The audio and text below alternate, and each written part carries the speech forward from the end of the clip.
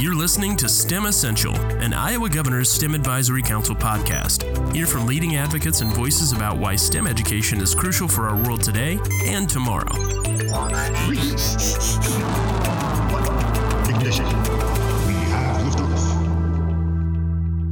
Welcome, everybody, to Season 3 of STEM Essentials, podcast featuring some of Iowa's and the nation's leading thinkers in STEM. This series is all about vaccine by STEM. I'm Jeff Weld, Executive Director of the Governor's STEM Advisory Council, an economic development initiative where education and economic development merge to improve lives and communities. The people that we're hearing from are economic developers themselves, commingling jobs with learning. Today, featuring Mr. Ken Sharp, Acute Disease Prevention, Emergency Response and Environmental Health Division Director for the Iowa Department of Public Health. He's also chair of the Infectious Disease Advisory Council. Ken has been with the IDPH for about a quarter century, forging innovations including the Environmental Health Services Network, the Public Health Tracking, and advancing system development efforts for time-critical conditions, whatever that means. We will get into it. Academically, Ken majored in environmental science at Simpson College and earned his master's at Drake University after growing up in Altoona. An Iowan through and through, he is a father to 3 girls, an avid outdoorsman, and a national archery champion. Thank you for making time for joining us, Mr. Sharp. Welcome. Oh, welcome. Thanks for having me. I forget that profile is still out there. I forget about the archery expertise that I once possessed, but no longer do. I was going to ask for a demo, but that would be lost on our listeners. Well, let's begin by getting to know you a little bit better. Our mission at the STEM Council is connecting young Iowans with inspiring role models like you. Share with them a bit of your journey, especially the events or the people of your own K-12 years that set you on the path that has led you here. Oh boy, that's going to take some time to go back and think through that. But so, you know, as you found, I've always enjoyed a lot of time outdoors and enjoyed the therapeutics that come with spending time outdoors. And so as I was going through my K through 12 experience, I always enjoyed the sciences and learning more about kind of the natural sciences and how that impacted and interacted with humans and human life. And so as I went through those years, enjoying my time outdoors with my dad and grandparents, whether it was going on a pheasant hunting trip or whether it was fishing or whatever the case may be, there was always this keen draw to kind of better understand the natural sciences. And that really positioned me to look at undergraduate programs at Simpson College, and was very interested in their environmental sciences program, which is what I graduated with, with an environmental sciences degree at Simpson. And that was a number of years ago, as you noted.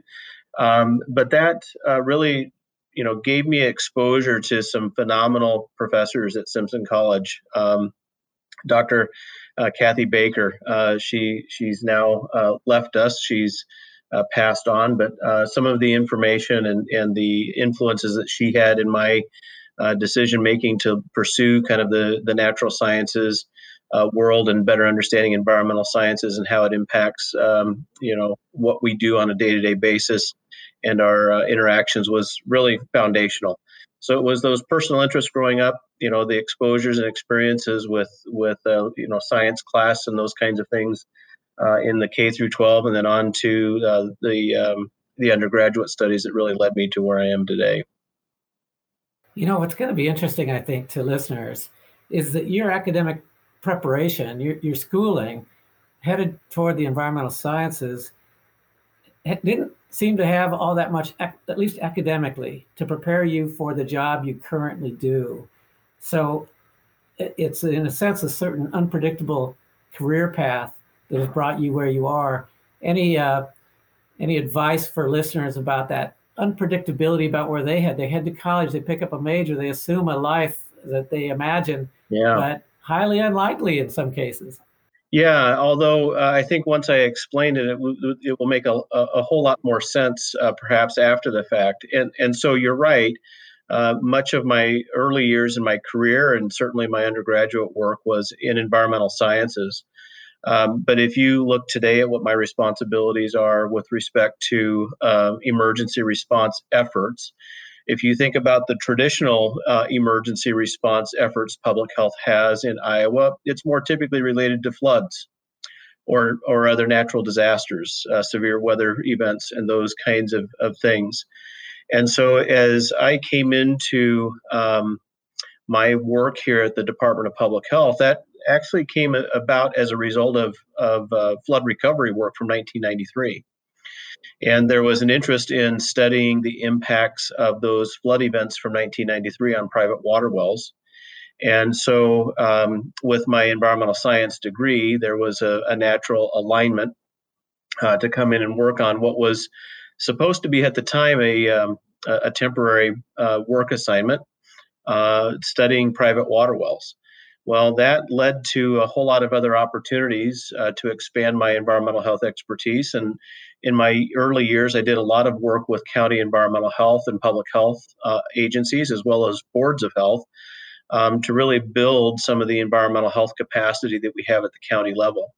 And a big piece of that is disaster response when we have those natural flood events, severe weather events, or other similar types of issues.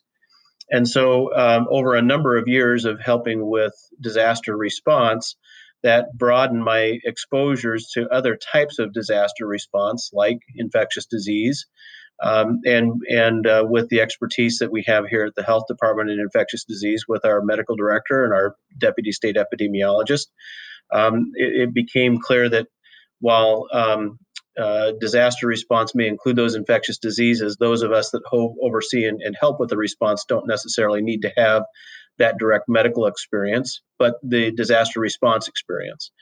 And so after many years of dealing with flood response and disasters, those same skill sets apply very consistently, whether it is the Ebola concerns that we had back a number of years ago, or whether it is the COVID-19 response. Many of the same concepts in terms of how we respond and manage to that are the same, regardless of whether it's a new virus like we're dealing with today in COVID-19, or whether it's a more traditional flood response that we see for a few weeks at a time every few years in Iowa.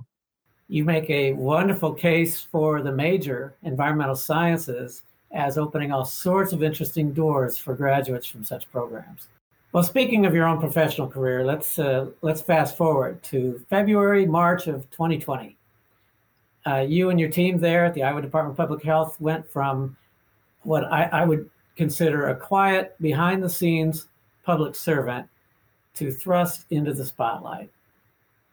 What were those first days, those first thoughts like when you heard about COVID and began to reckon with the realities of its presence in our state somewhere around March the 12th, I suppose? What was going on there? What was the vibe? What were you all thinking? Yeah, actually for us, you talk about behind the scenes, it was actually starting for us in December of 2019. That was when we first started to hear out of China of this new virus, and we, kind of keeping our ears to the virtual ground on what was happening and what we were seeing in terms of the spread and the behavior of that virus. And so we did begin to think through what if this does come to the United States, and what do we need to be prepared to do? So there was a lot of work by the entire department around a lot of educational information for our local public health partners. So we had started on this long before March 5th, I think was the actual first date that we had a case that was announced in Iowa. And I think at that time, we always, for 2 decades or better, we've been planning for an epidemic-like response. And, we always had in our mind the things that we think we would need to do whether it was dealing with the disease tracking and response, or the other planning efforts to support hospitals and local public health efforts, or whatever the case was. And I think what we quickly learned is the planning was incredibly valuable, but it didn't have all of our answers ready for us when we needed them. And so there was a great deal of need for adaptability. There was a great deal of need to draw on other experiences during other disasters and other responses that we've had for disease outbreaks. And I think if we've learned anything over the last nearly 12 months, it has been you need to be flexible and you need to be ready to adapt and pivot and apply those, those educational experiences, that knowledge base, and then those professional real life experiences. You need to be able to adapt and apply those very quickly. It's interesting. You allude to a playbook that your department had developed that would guide one through a pandemic. Heaven forbid there ever would be one, and now there is one. Yet, even with the playbook, there's adaptability, there's pivoting, there's agility necessary. Is this to say that no matter how good the playbook, you can't anticipate much of the necessary pandemic responses? Yeah, I think the detail is what you can anticipate is the detail.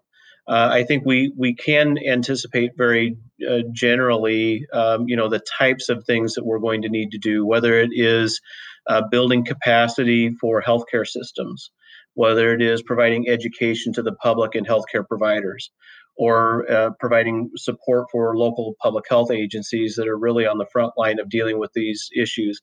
We've always had a good idea in terms of the general plan, but where you do see the need for that pivoting is with a brand new disease like this. The details aren't there yet, and we've had many people use the phrase, "We are really building this airplane as we fly it," and that is in many cases true because of those those intricate details about the virus, how it behaves. And what we need to do in terms of dealing with some of the logistical things that we'll be talking about here today with vaccine. The details aren't available to you when you're doing your planning, and the necessity to be able to have these general concepts in your plans ready to go, and then be able to adapt once those details do become more clear has been, I think, reinforced incredibly strong for us as we've worked through this response. Yeah, I understand. Yeah, I definitely want to bring our listeners into the details behind the vaccine work that you do. But before I do, through your introduction, I mentioned to listeners that you brought an innovation to the Iowa Department of Public Health called System Development Efforts for Time-Critical Conditions. I have to believe, whatever that means, it factored prominently into your dealing with COVID. What is this system development effort for time-critical condition?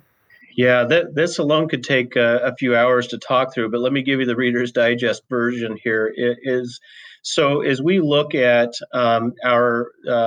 when we talk about the term time critical conditions, when we started with that work, it was really around kind of an emergency response, emergency medicine, trauma care model.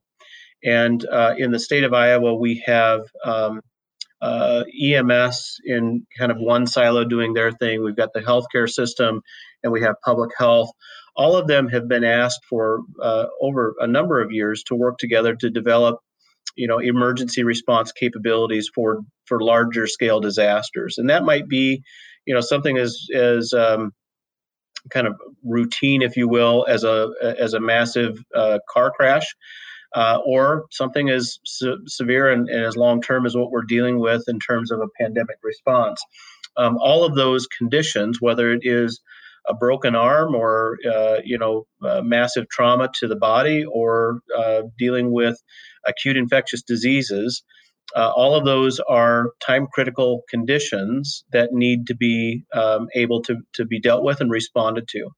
So back in 2015, we started working in 6 regions across the state to really, actually there were a few more than that. We're now kind of focusing on 6 regions that would bring together local public health, hospital officials, EMS services, county emergency managers, and start thinking about, rather than 99 county health departments and 118 hospitals and 730 or 750 EMS services kind of trying to deal with these issues on their own.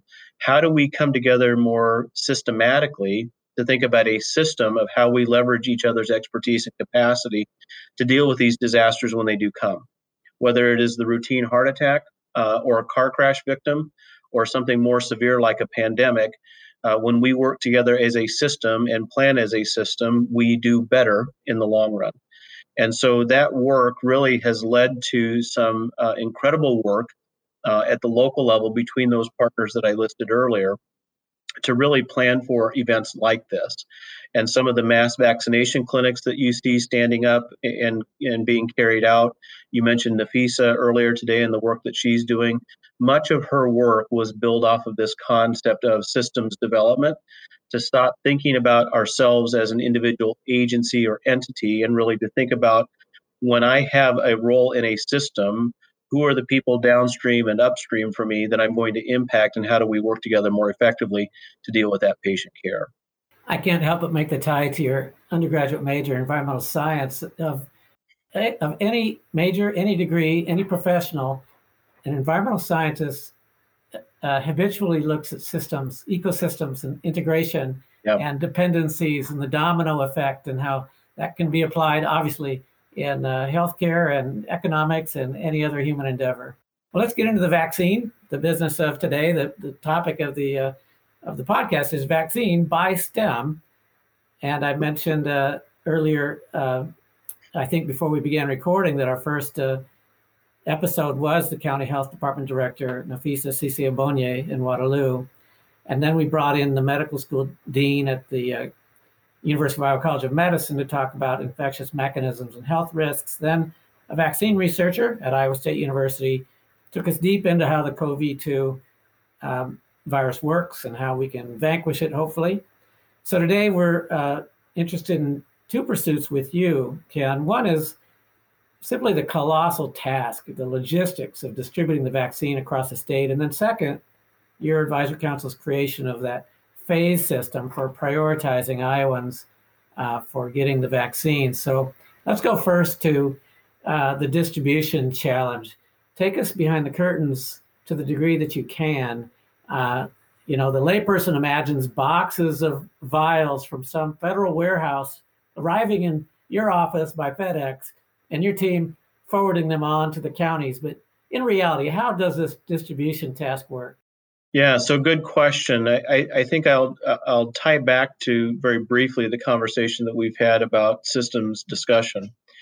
Iowa, as a decentralized state, local rural state, all of our county health departments have been asked to create a local vaccine campaign and plan. And so all 99 counties have been working with their local system partners to decide how they would manage a mass vaccination campaign like we're dealing with now. And so when we look at that, we really focus locally first, and then how do we support that local structure? And so to that level then, so we here at the State Health Department really try to frame up our logistical approach to support that local system. And then we plug into what our federal partners at Operation Warp Speed and CDC and what they have for logistical support to get vaccines to us. And so what is a little bit unique about Iowa compared to some of the other states, I think perhaps you've seen in media from other states, there are some states that receive vaccine in a central stockpiled location, and then they break those vaccines down into smaller packages and send it out across their respective state. For Iowa, we don't have that type of an operation because we have such a strong network of understanding at the local level of what their vaccination plans are. What we do have across the state is about 1,800 vaccine providers that are enrolled with the Department of Public Health that can receive vaccine. And those 1,800 providers work directly with their local public health agencies then to identify what their capacity is and how many doses of vaccine they can manage in a week's time, and those kinds of things. And so each week, what we do is CDC gives us a pro rata allocation of the number of doses that the state is going to receive in a given week. Iowa is about 1% of the population in the United States. And so we receive about 1% of the vaccines that are available each week through the federal government. And so then CDC notifies the state health department of how many doses we're going to receive for a given week. And we then apply our own pro rata application of those doses to the county level. And we notify the counties, here's how many doses that you have coming to you in the next week. Where would you like them delivered? And they can choose among those 1,800 vaccine providers which ones they want those doses delivered to. And in every case, the county health department is also an enrolled vaccine provider, so they may accept some of those doses themselves for mass clinics. And then we turn around and share that information with CDC and say to CDC, of the doses that you're sending to us next week, here's where we want them shipped. So they're drop shipped directly from CDC via FedEx directly to that local vaccine provider, and they begin vaccinating as soon as those doses hit the shelf and they are thawed out and ready to go. And so the advantage for us is that means within hours after those vaccines show up, those vaccine providers can start putting shots in arms, as opposed to if we place the order, send it to a central location in Des Moines, break it down, send it out, it's going to take us several days to do that. And when we place an order for vaccine with CDC, those orders are showing up as early as the next day to maybe 2 to 3 days after the fact. So it is a very streamlined process. It works and it works well. And it takes a lot of the logistical challenges out from our hands and lets it rest with those who know logistics like FedEx and other national shipping companies. Yeah, love it. Thank you for the insight. You mentioned shots in arms. That's where I want to go next. You chaired a very interesting group. As a bioethics fan, the task you took up there is profound and sobering. And that task was to devise this phased shot prioritization scaffold. And I know you had guidance from the CDC. They put out some guidelines, as did the National Institutes of Health and the National Academies of Science. And so you were getting critical subpopulation guidance from these major national entities. So the question I have on behalf of our listeners, so what details remain to be resolved by you and this advisory council as to who's phase 1A and who's phase 2C, et cetera? Yeah, so right now, the work of the Infectious Disease Advisory Council has paused. And we have paused that work largely because for the foreseeable future, we have what we feel are the priority groups that we need to target on first. And so you mentioned earlier some of the federal organizations that had already provided guidance. The Advisory Council on Immunization Practices, or ACIP, from CDC did offer recommendations to states, and they too have a phased approach. And for phase 1, it is phase 1A, 1B, and 1C. And so phase 1A it was two main populations. One is healthcare personnel, and that isn't just your licensed healthcare providers, but anyone working in healthcare. So it was the full comprehensive approach to make sure that the healthcare system could continue to work effectively and provide care for sick patients. And then the other half of phase 1A were residents of long-term care settings and the staff that support those settings. So we have moved beyond phase 1A. That one was pretty straightforward, and everybody agreed our elderly and living in those conditions and our healthcare system needed to be shored up first in case we start to see a resurgence of the disease and a stress on the hospitals and the healthcare system. So where IDAC's work was probably the most heavy in terms of a lift was really looking at the recommendations for phase 1B and 1C as recommended by ACIP. ACIP, the Advisory Council on Immunization Practices from CDC, focused very heavily on a broad range of essential workforce.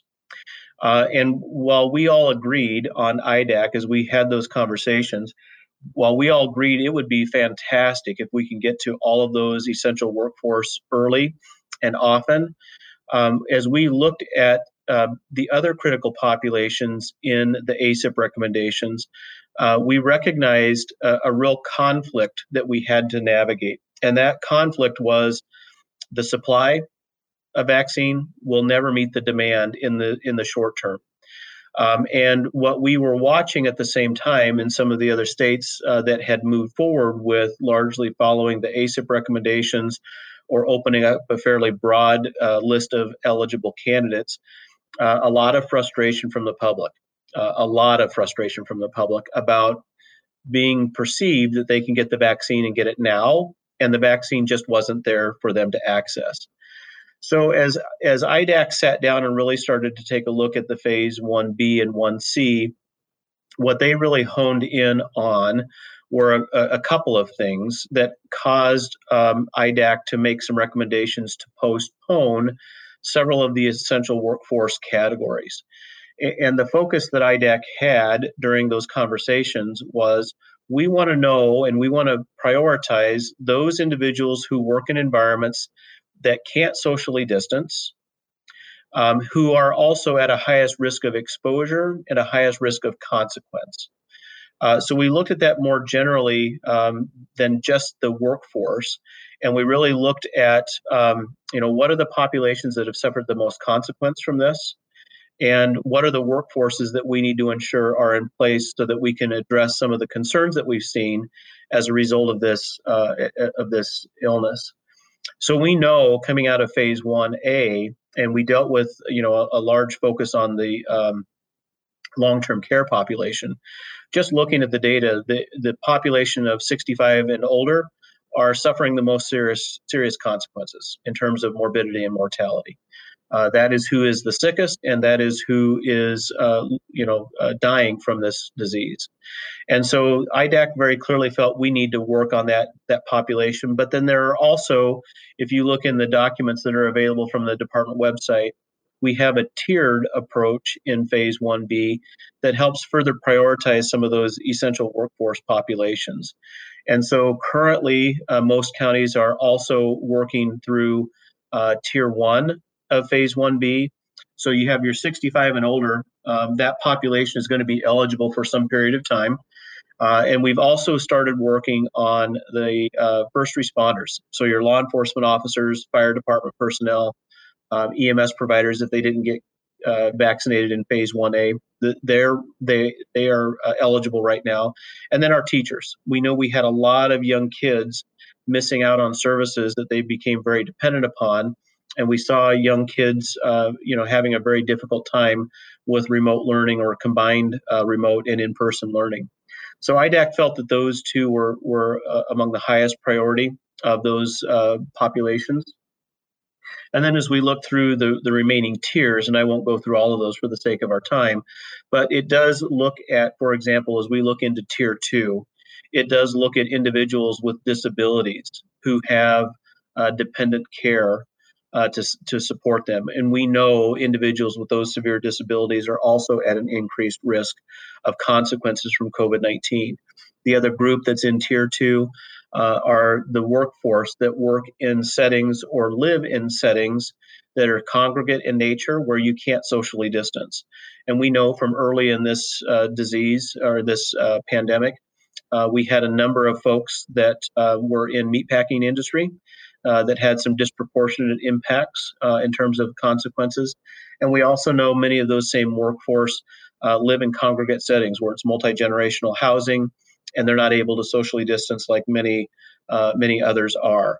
And so we use that same type of thinking to help work through how do we ensure that we're getting the vaccine to those who are most susceptible from the disease and who are most likely to come into contact with the illness or with the virus because of the nature of where they work and how they work. And we've asked everybody else to not to say that they're less important, but most of these other industries that we hear from, or these other occupations that we hear from, we've watched them do a phenomenal job applying mitigation measures socially distanced measures in their workforce, whether it's grocery store workers, whether it's water and wastewater operators or individuals that work in restaurants. They've done a phenomenal job putting in mitigation practices to help minimize their risk. And we're asking them to do that for a few more months until we can get enough vaccine in-house so that we can get to those broader populations and move through those more quickly. So that was the general premise of the IDAC thinking. Very difficult conversations, but very rich and thoughtful conversations of how we make sure that those who are going to be most likely to be exposed because they can't avoid it, and those who are most susceptible to the exposure of COVID-19 were our highest priority. Wow, I'm sure on behalf of all listeners, I express gratitude to you and the Advisory Council for that obviously deep thought and care that went into that strategy. And you mentioned the Advisory Council's in pause. Obviously, the tiers have been established and it's enacted. And I hope all my listeners forgive me for asking this question, but you've satisfied a tiered administrative strategy for COVID V2. Let's say down the line there's a COVID V3 or whatever it may be. I hate even asking the question, but there's an inevitability. All the experts tell me that there will be another pandemic. How much reanalysis or scrambling of this strategy will need to be done, or is it good to go now for the next one, if and whenever you've got your tiers established? Yeah, so that's a good question. I think if we look whether it's 12 months down the road or 10 years down the road before we deal with another pandemic or a significant variation of the current virus, I think we will always have to take a look at the way that virus behaves and how it impacts the various populations. So we know, for example, from our experience with H1N1 back in 2009, there were different populations that were more seriously impacted. It was different age groups than what we saw here. And so I do think that depending upon the circumstances and the way any particular illness behaves and what that virus may do, it will cause us to reassess and make more appropriate determinations once we have that information available. And we have even said with the current approach that as we watch the behavior of some of these new strains of the variants of the COVID-19 virus that we're watching now, right now, all indications are the vaccine remains effective and is going to continue to provide a good level of protection. If that changes at some point, that will obviously cause us to reevaluate and take another look at, do we need to rethink our prioritizations? The other key factor here for us that has been the biggest influencing factor in our ability to get to everyone who wants a vaccine is the supply just isn't meeting demand yet, and it's going to be that way for a few more months, we're told. And we hope by May we start to see supply exceed demand, according to what our federal partners are telling us. Good to know. It's not a matter of shortage of sites. It's not a matter of shortage of shot givers. It is supply coming to Iowa. That is correct. So patience and responsibility, listeners, for a few more months. Grateful to you and your team for all the work that you're doing to usher us through this. One final question for you, Ken. We are likely to see a surge in interest. We are seeing a surge in interest among young people in careers like yours as a result of living through this. Any advice, any final advice for K-12 students, including perhaps your own daughters who might want to do what you do for a living? Yeah, so if there is advice, it is get involved. Learn more about what your local public health systems have in the way of career opportunities. Don't think that just, because you're going into environmental science that you'll never get into a more broad approach to disaster response. Keep those blinders off and look in your peripheral view. Oftentimes, had you asked me 27 years ago when I started at the state health department, would I be in the position that I am in now and working on the things that I'm working on now, I probably would have never envisioned that. And it was the things that happened in the peripheral vision that were kind of these flashy, shiny items that you turn and look and dig into those a little bit that did broaden your experiences. And I think the other thing that I've learned is that in every one of these experiences, you take away a lesson. And that lesson can be applied somewhere else in a similar setting, perhaps a different topic. But those lessons, prepare you for those challenges and those different opportunities that will come. So don't look too far ahead for a goal that you may be missing in the periphery. And that's going to be very important for folks to just understand, keep that horizon open, scan that horizon once in a while, and take some chances and expose yourself to some of those new opportunities that you really didn't think were necessarily in your immediate field of interest. Because, as you've noted, an environmental science guy that was particularly interested in natural sciences, ending up in the position that I am, working with EMS professionals and folks in the hospital setting and working on infectious disease response efforts. It was not a clear path at the time, but it makes a whole lot of sense looking back 27 years. Priceless advice and a great note to end on. Mr. Ken Sharp, Acute Disease Prevention, Emergency Response, and Environmental Health Division Director at the Iowa Department of Public Health. Thanks so much for educating us on the mammoth task of vaccine distribution and all that you and your team are doing to usher Iowans through this historic havoc. Thank you. I've enjoyed my time today. Greatly appreciate the opportunity. Us too. This has been episode 4 of our 3rd season of STEM Essential Podcast, featuring the voices of edunomic innovation, presented by the Iowa Governor's STEM Advisory Council and sponsored by AccuMold, world leader in precision micromolding, headquartered right here in Ankeny. Thank you for listening. Today's and all STEM Essential podcasts are available at iowastem.org/podcast. Thank you for listening to STEM Essential. This podcast is generously co-sponsored by Collins Aerospace and Mid-American Energy, proud partners of Iowa STEM Council. To learn more and find resources, please visit iowastem.gov.